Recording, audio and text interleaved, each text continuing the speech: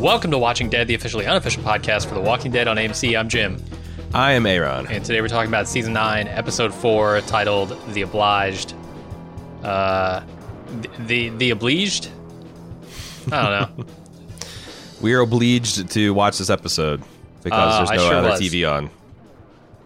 What'd you think of this episode? This is Walking Dead kind of shambling back to its form. There's a lot of messy shit happening here. There's a shaky high concept montage that I thought against all odds they almost pulled off, and then they went to a just, I don't know, 7th grade attempt at metaphor that made the whole thing crash down.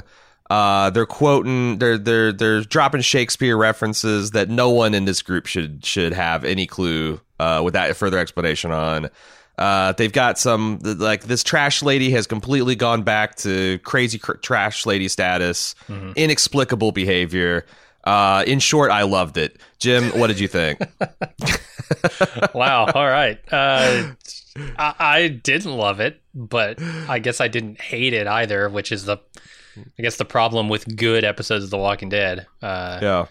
It pleases no one when an episode of The Walking Dead is good, least of all me. But I there are some moments that I really love. When Daryl and Rick go in this pit, I'm like, fuck yeah, this is going to make the rest of the episode for me, because they're both pissed off at each other.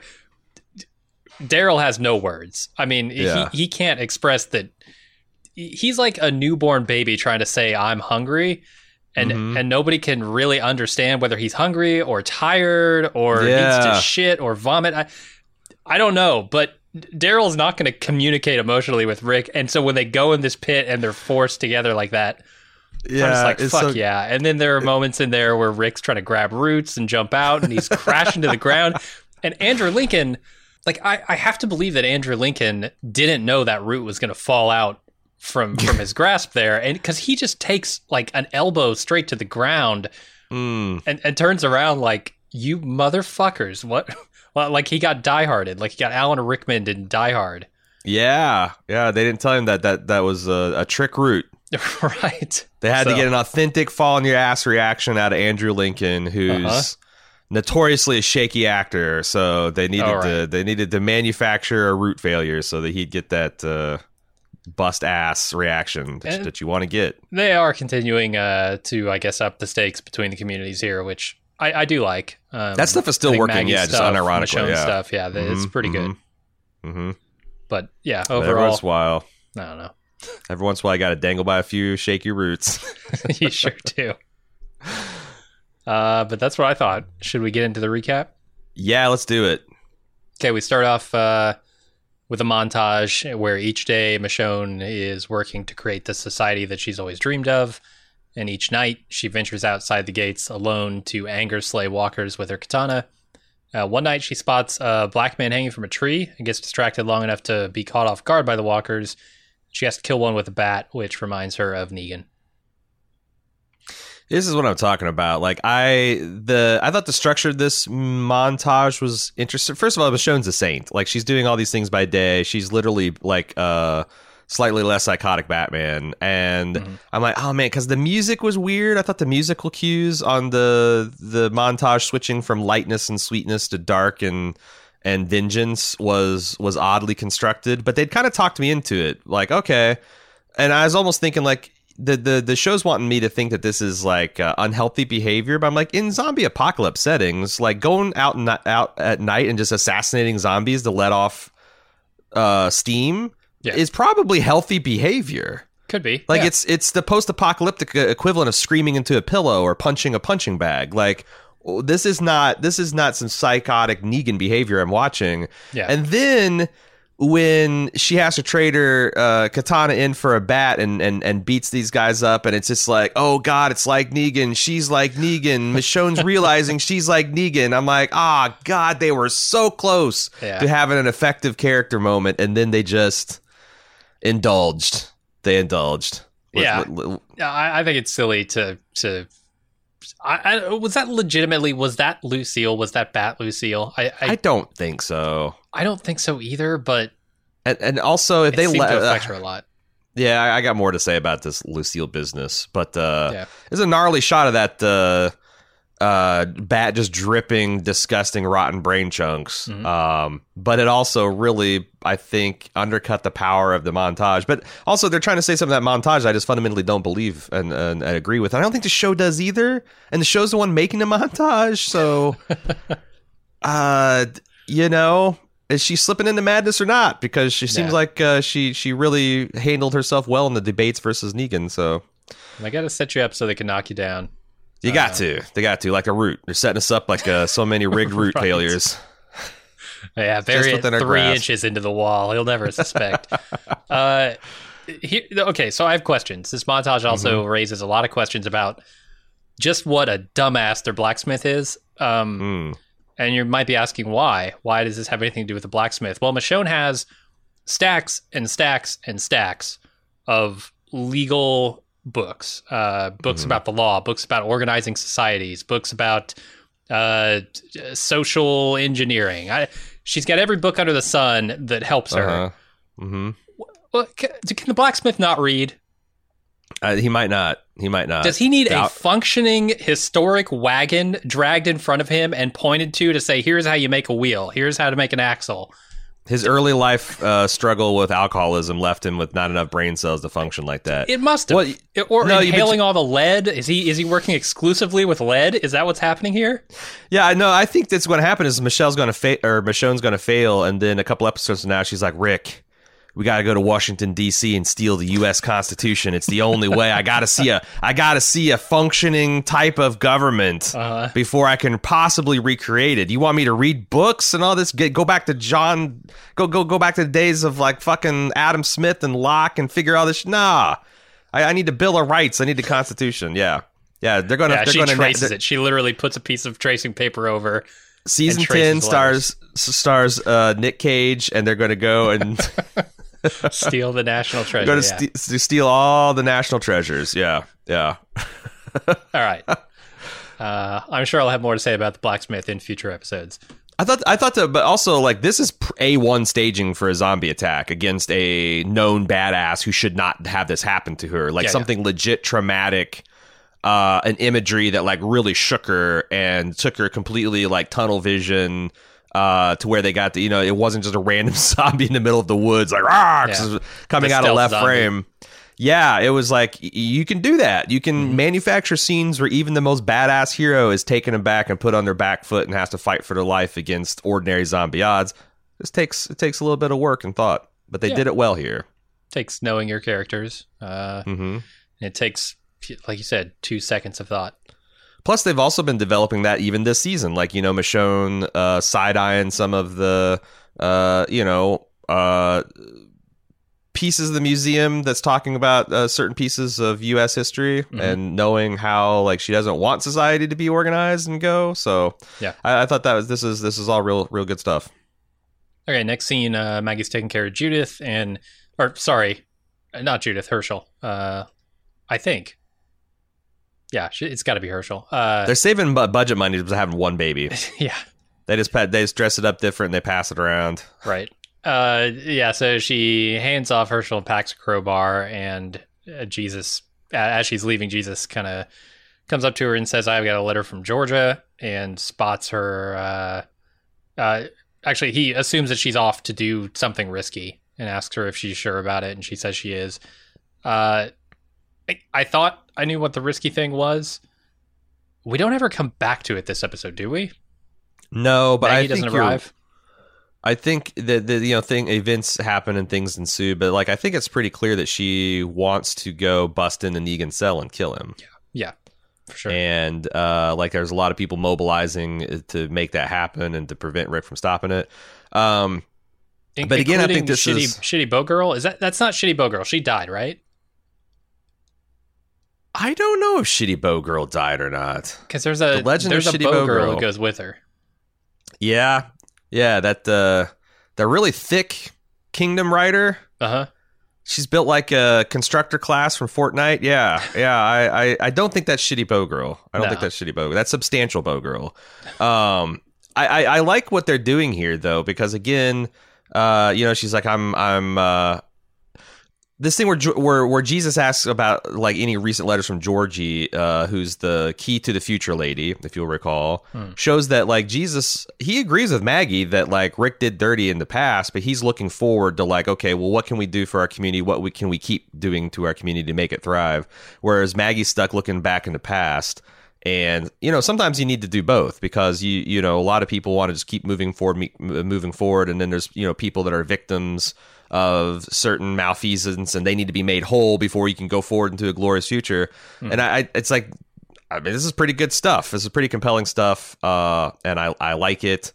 But Maggie's right that, Rick made this call that wasn't his to make unilaterally. This is Rick's, running back to his dictatorship roots, instead of letting other people lead and trusting in that.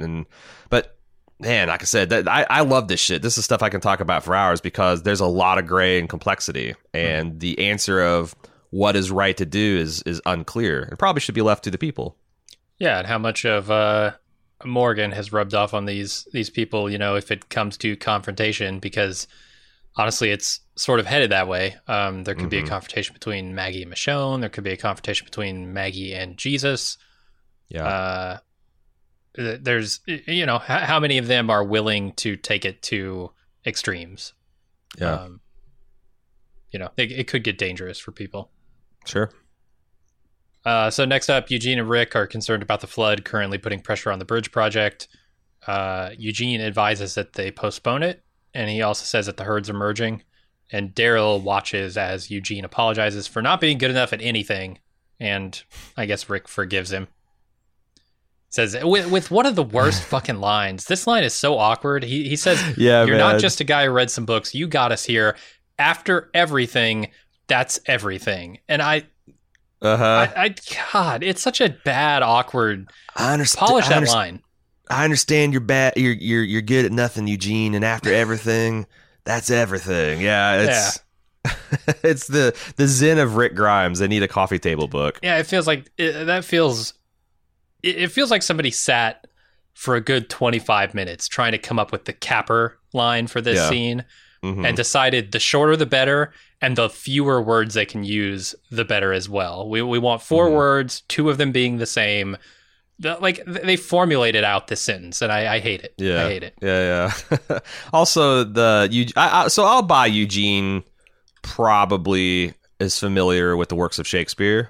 He seems like the kind of guy who, if nothing else, just to maintain his veneer of pretentiousness, would crack the Bard open and read it. Oh yeah, on Xbox Live, he nothing but Shakespeare quotes. Oh yeah, he's quoting sonnet, chapter and verse, and in all an iambic pentameter.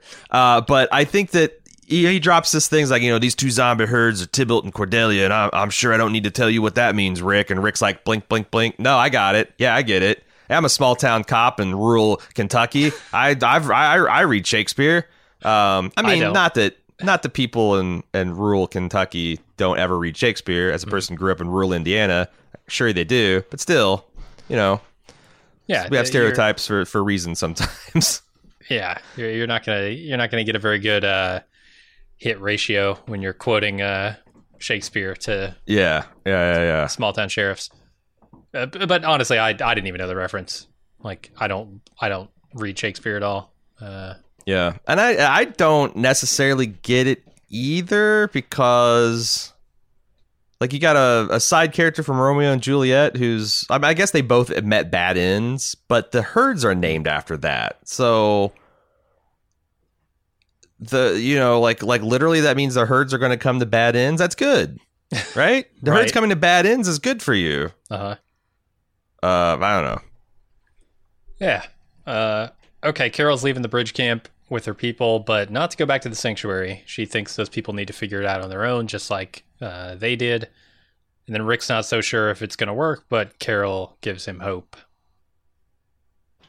Yep. She, it's funny that, so what we a couple, so Carol took on the project of this, trying to redeem the Saviors and be their leader. And how many weeks have passed? Like maybe 6? Yeah, I think it's like a month-ish. Sure. Yeah, like we're still in spring flood season, so she's just ready to. She's like, yeah, I really wanted this to work, and they had that scene last week where. It seemed like she really bought into the Law and Order side, and now we have a complete collapse and reversal of that. Again, this is The Walking Dead kind of doing its thing. Not sure about.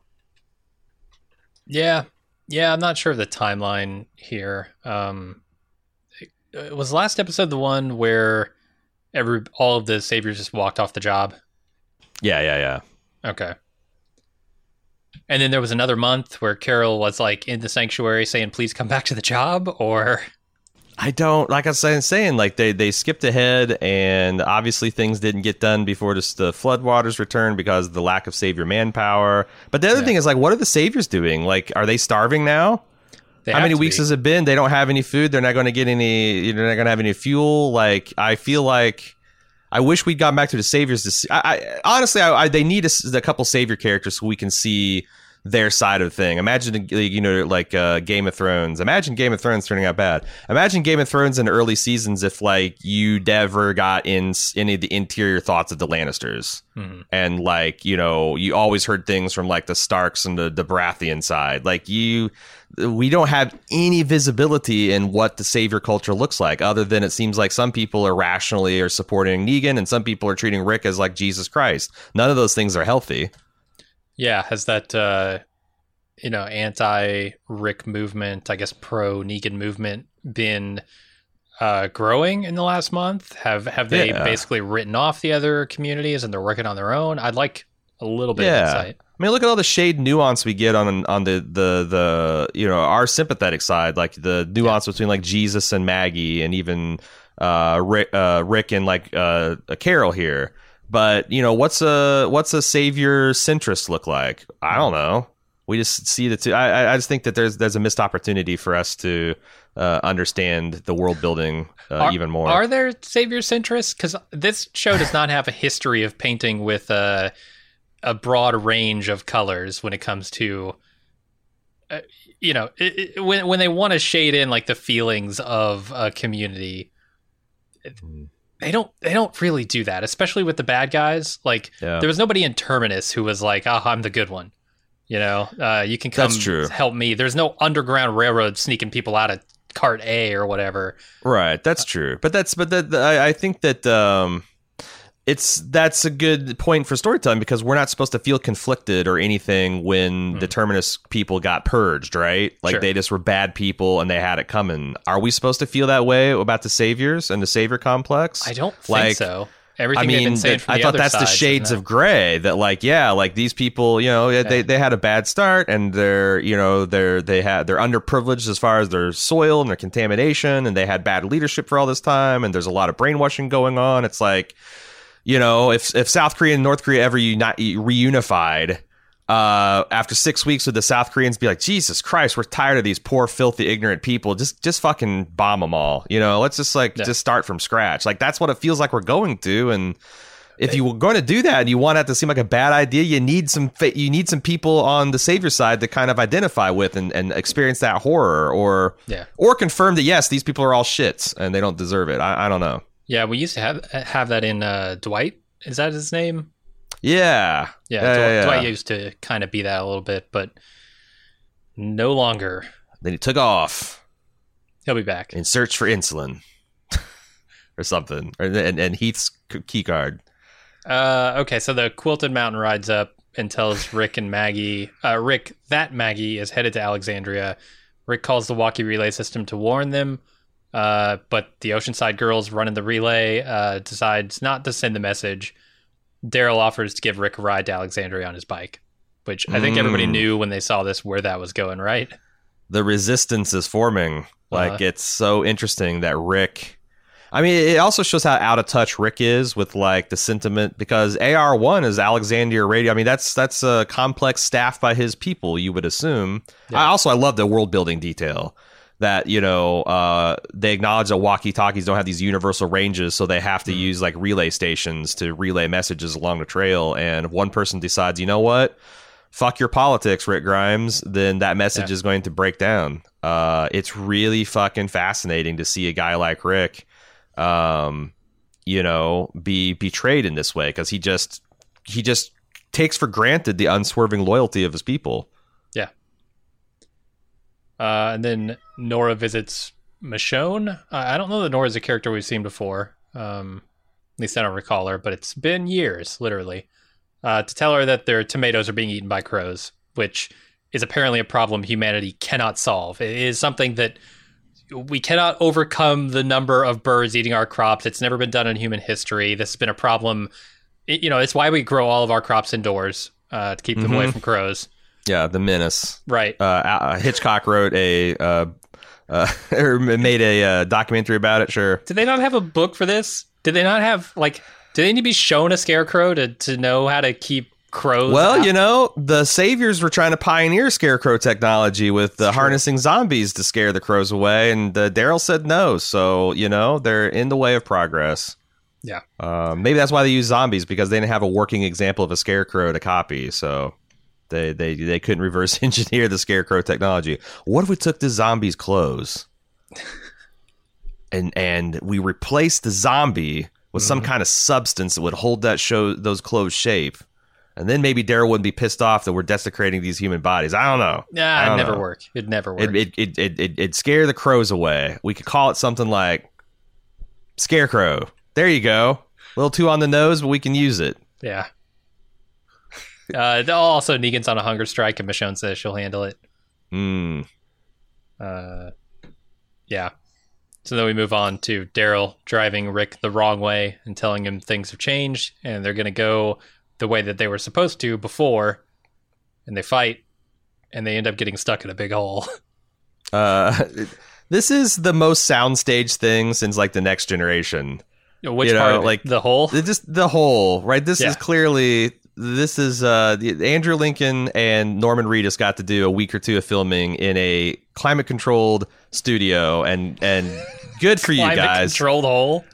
Yeah. No, that's not in real life. That's a soundstage, man. Oh yeah, no, I believe you. Yeah, they're sweating in 80-degree Georgia heat I don't begrudge them their week in a soundstage, but it's clearly what it is. And also, what is this pit? I was going to say it explains how the hole got there. A production crew dug it. Where the fuck? Why is there a pit this close to Alexandria that apparently none of these guys know about? Was it for some kind of project? I don't know. There's nothing in it. There's nothing around it. It's not like this is, it's right really next to a gravel too. pile that they dug out.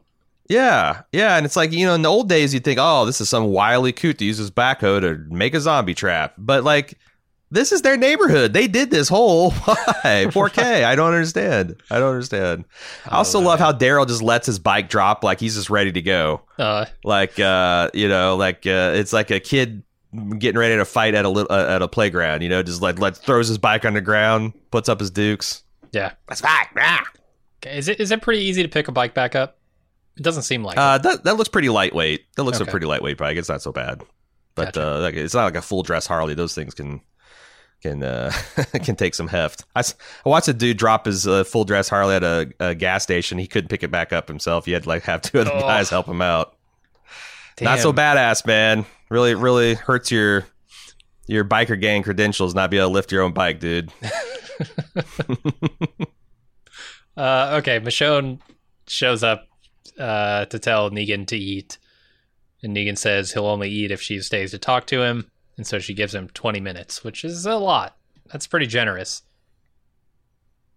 I like it, though. She comes out of the food and just essentially sternly... She uses her mom's voice on him. Right. He's like, that's all you got? You got to play the food, and I got a closed mouth. Let's see see who gets her way first. Would they...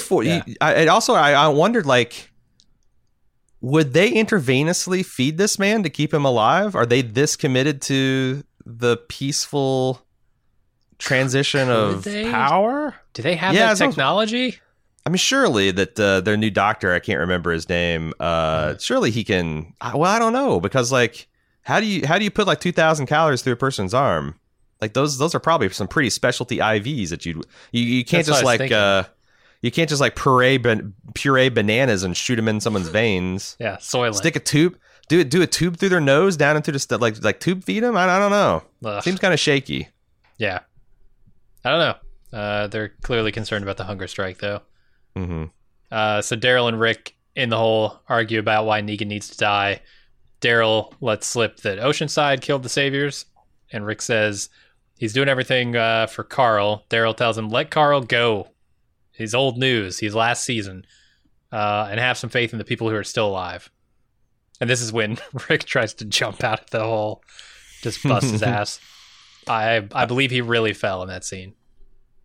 There's a couple things. I thought most of this conversation is pretty good, and the staging was silly, but they needed something to, like you said, Daryl is not like he would in any other situation. He'd have walked away and been like, "No, man," and it's just like stormed off like 30 seconds into any one of these exchanges, but he's trapped. Yeah.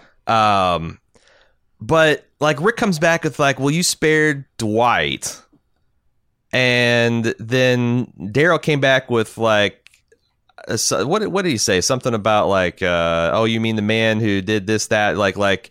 I feel like he minimized Dwight's deal. He's like, oh, you mean the man who locked me in the closet, made me listen to music and stuff, and like, I'm like past that. Definitely. And then, but it like, also Dwight killed a lot of people that people cared about, and I wasn't sure what the actual point was that Rick was trying to make or Daryl was trying to make in defending it.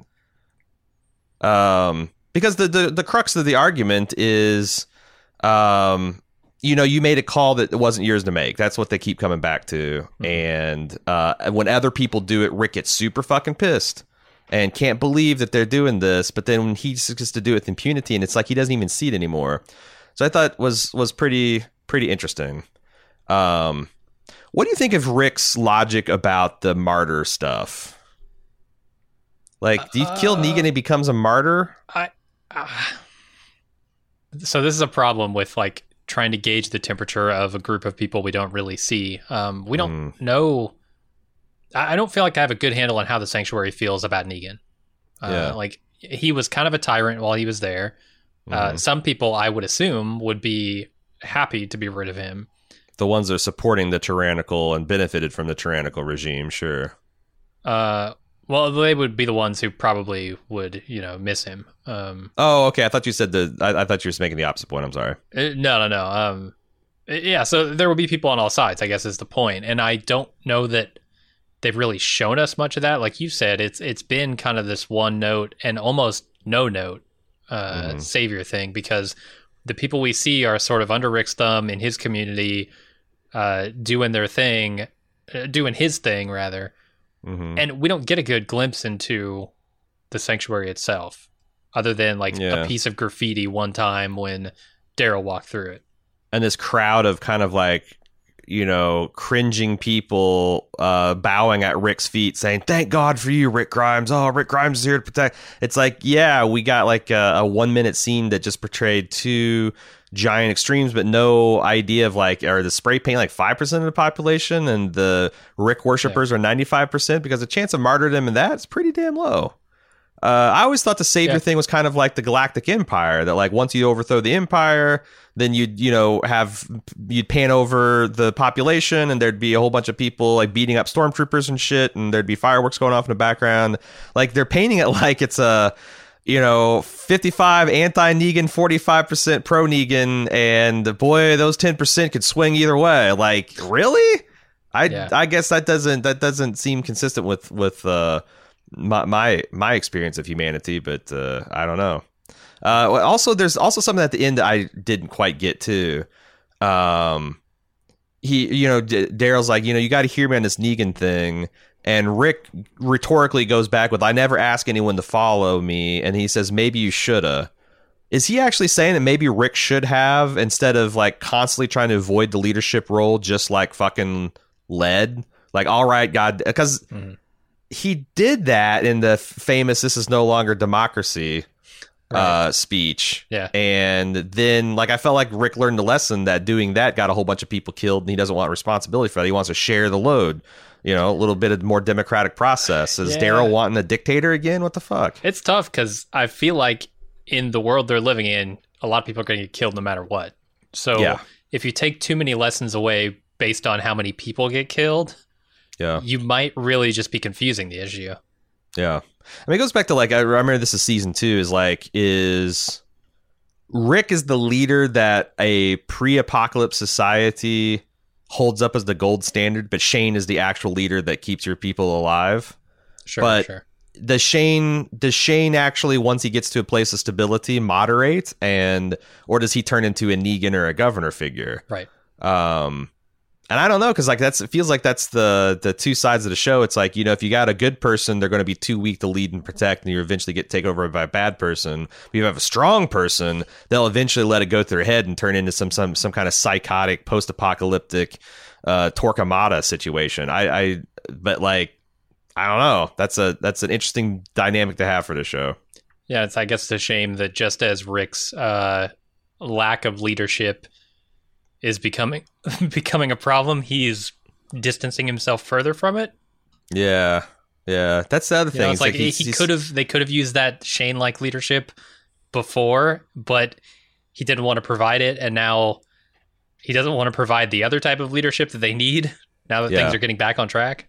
Yeah, it feels like he speaks out of both sides of his mouth sometimes, where he likes being deferred to and seen as a leader, but he also likes to disavow leadership whenever he's on like a real, he's dancing on the horns of a dilemma. So yeah, I think he likes to be involved. Like that's the thing. Rick likes to get in there and be a part of building things. And sometimes, that works. Sometimes that doesn't. Sometimes he's at the spearhead of that. Sometimes, as in now, he's trying to step away from that role, but still be heavily involved. Like, I don't know that he can have it both ways. Being like at the center of the building process, but also not being the leader.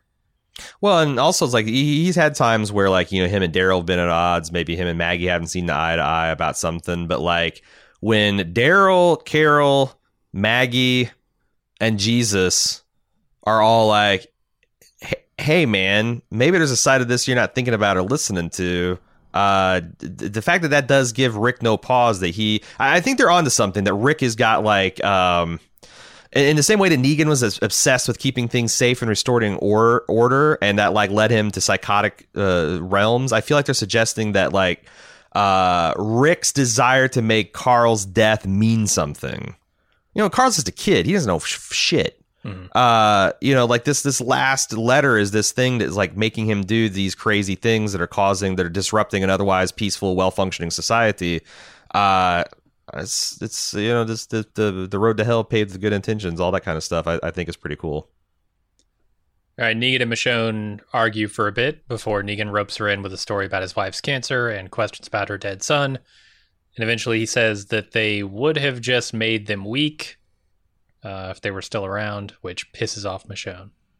There's this moment where, like, Negan's trying to appeal to her, like, cage tiger self, and she's like, like how bored she must be. She's like, I'm rebuilding the world, you asshole. I'm making laws and creating society from nothing while you're in here rotting. Yeah. And then she like kind of like dusts her forearms off, and it's like, it was so fucking badass. It needs to be a reaction gif is all I'm saying. Yeah, I'm trying to figure out how I feel about these scenes, because like, I don't know. Michonne should know better than to engage on this stuff, but also you can see, Negan doing what he does. He's probing around the edge. He's trying to find the weaknesses. And I think it's pretty well constructed in that regard. Yeah. It's just like some of the dialogue is weird, and I don't know. It all seems a little bit much as well. Yeah. Yeah, and that's the other thing is like I thought where this landed, because I'm like, oh, this is kind of interesting. This kind of Hannibal Lecter versus Jodie Foster sparring, intellectual sparring, like tearing down their ideals, and you're no more better than me, or maybe I'm even better than you. Right. And at the end, it's like, imagine if Hannibal Lecter like was doing all this crazy shit on Agent Starling, and then at the end he just it was all for him to get his favorite Wooby back. He's not escaping so he can have his freedom. He's not doing, he's just like, Claire, I just, can I touch my old scalpel? Can I have my favorite Favre fork? Like, it just cheapens the moment, and it's like, oh, this guy's not like, we call him crazy, but maybe he's at a higher level of intelligence and awareness that we just can't channel, and it instantly reduces him to, oh no, he's just stark raving mad. He's just a fucking lunatic that's got no plan beyond, jerking it to this bat, and it really undercuts some of the stuff they were doing otherwise. Yeah. Well, we'll talk more about it when we get there, but poof. Okay, so Trash Lady preps Gabriel's body for one of her perverse garbage rituals. He pleads with her to be better than this, but she's not interested in redemption.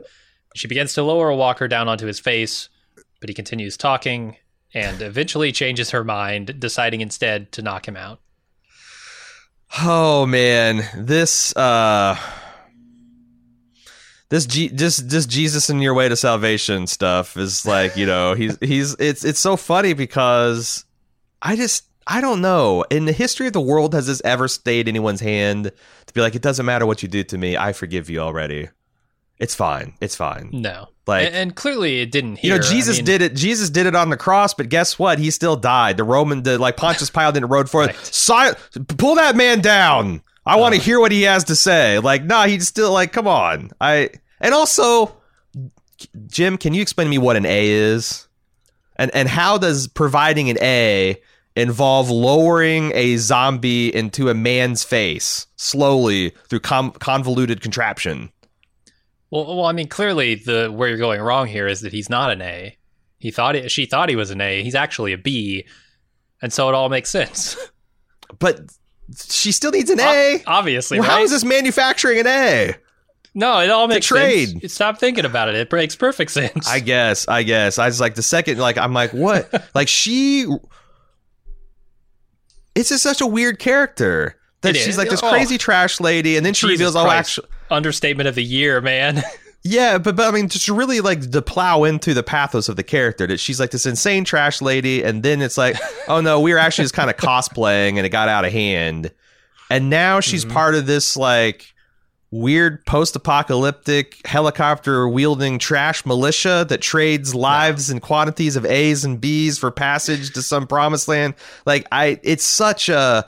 This character is from Mad Max Fury Road. We need another 10 or 15 years to get that kind of well-developed bullet farmery. She's, and the fact that she went back to Anne, and she's the mild-mannered school teacher and helping everybody, and the second Rick had a reasonable suspicion, she's back to crazy trash lady cosplay. Yeah. It's insane. No, the trash people have been, I'm pretty comfortable saying the worst part of this show. They peaked in season 8, and we stopped covering it because the show got so fucking bad. The trash people have been garbage the entire time, and they've never bothered to go back, because you got to roll this plot back. You got to let us in, help us understand, try and figure out a way where any of their actions make sense, and then explain that to the audience, because they've never done that. And yeah, I just feel like continues to just be, I don't even know how to read her. Yeah, I feel like the trash people are a result of like Greg Nicotero coming into zombie concepts after a summer of listening to Megadeth and Iron Maiden, and be like, look at these albums. This is this is the direction I want to take the zombies. And the writer's like, all right, I guess we gotta manufacture a culture that justifies this kind of shit, and they work backwards. Because again, it's like she instantly, it's not. Do you think that zombie was just chilling in trash people's storage, or did she take the time while Gabriel was knocked out to do this elaborate headdress, fucking H.R. Geiger shit to her? I mean, it's all like, obviously an elaborate ruse. Like, she never intended to kill him at all, because if you look at the end, she decides not to kill him, and instead she knocks him out with a chloroform rag that she just had. She just had it on her. So that's clearly that was always the end game, right? Yeah, that's just how trash ladies roll. They always have a bottle of chloroform in case. What just the fuck? Just in case. Meet an A, you might need some chloroform. She's not gonna be unprepared, Jim. Fair. In the apocalypse, you can never be unprepared. Okay, the Saviors roll up on the bridge camp and tell Carol that they're going to kill the Oceanside community. Carol pretends to back down with a gun trained on her, but it attacks the guy instead. Gunfire goes off. A battle ensues concerning the nearby Daryl and Rick, who try to get out of the pit before it tracks the herd. Boy, I tell you what, Blackbeard smacking Carol down as a weak woman. That historically has not gone well for people. This is fucking Rambo you're messing with. She single-handedly ended the Terminus people. You have no fucking clue. Yeah, it was great to see that too. The entire time I was sitting there just thinking, Jesus Christ, man. Oh, I was rubbing my hands together, licking my lips, like, man, she's gonna make her move, and all hell's gonna break loose, and by God, it did. Sure did. And like Rick and Daryl instantly getting sobered up. I don't know. It's funny because like, did Rick not like? Rick was kind of like, I'll.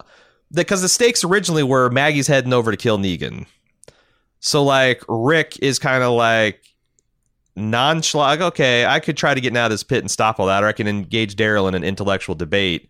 But then, like, you know, nearby shots going on. It's like real shit. I don't know. Yeah. I guess the labor, maybe they both care more about the bridge than they do Negan.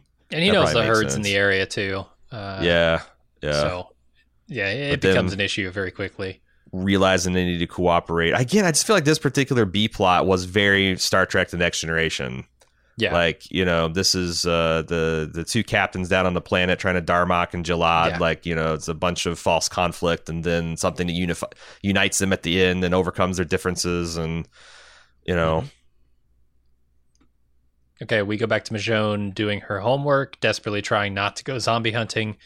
Instead, she goes to feed Negan again and to ask why he said the things he said before. And he says they're the same. She gets pissed about it and denies it. He realizes she's scared of losing what she has, and she tells him to shut up and eat. And then he takes one bite and asks to see Lucille. And we get a ridiculous moment with the governor. Or a governor-esque note to end that conversation on. It's like... The Neganator. I guess I never thought of Negan as just as crazy as the governor. No, I thought of him as just as ruthless and just as uncaring, but not as crazy. And this totally changed my mind. Yeah, like him beating his head on the wall till it's bloody. Like that's not. It's just like, again, like imagine Hannibal Lecter doing that after a particularly frustrating exchange with Agent Starling. Like. He loses all of his like mystique. Yeah. He's just a crazy person. I thought he might have a point, or he might have something to say about society, or some kind of like, is he just crazy or super smart insight about the world? And then he just starts beating his head against it, and like, oh no, there's not much shades of gray. He's just a lunatic. Yeah. And the rest, like I said, I thought a lot of the stuff was really cool. Like Michonne going on this arc, like maybe it was a little ham-fisted in the beginning that she herself privately was worried that she was going down the Negan road. But, this thing where she kind of like has him, intellectually hands him his ass and saying, you're the one trying to desperately connect to me because there's things in this world that we have to hold on to nothing and when we have nothing left. And, I do get strength from the dead like you, but unlike you, I actually live for the living and not just for myself and for this nihilism. And I thought that was all great. And then Negan starts crying for Lucille and beating his head against the wall. Mm-hmm. I don't know. Yeah, man. And also, the man's on like suicide watch, hunger strike. Maybe you should it's time to pad the walls. Maybe it's time to put this man under 24/7 guard. Maybe someone should be looking at him, but like also, that's tricky because he's going to do the Hannibal Lecter shit. How do you, right. You stick AR-1 repeater girl down there and she comes out leading the violent Negan revolution. Sure. It's a trick. It's a sticky wicket that, and this is exactly, I think, Maggie and everyone's point. Like Rick did not think this through. Mm-hmm. Rick took a 13-year-old's death note and trying to reconstruct society from it. It's insane. Earplugs. That's my solution. A guard with earplugs. Yeah. Earplugs. Done. Just watch him, but don't listen to him. Yeah.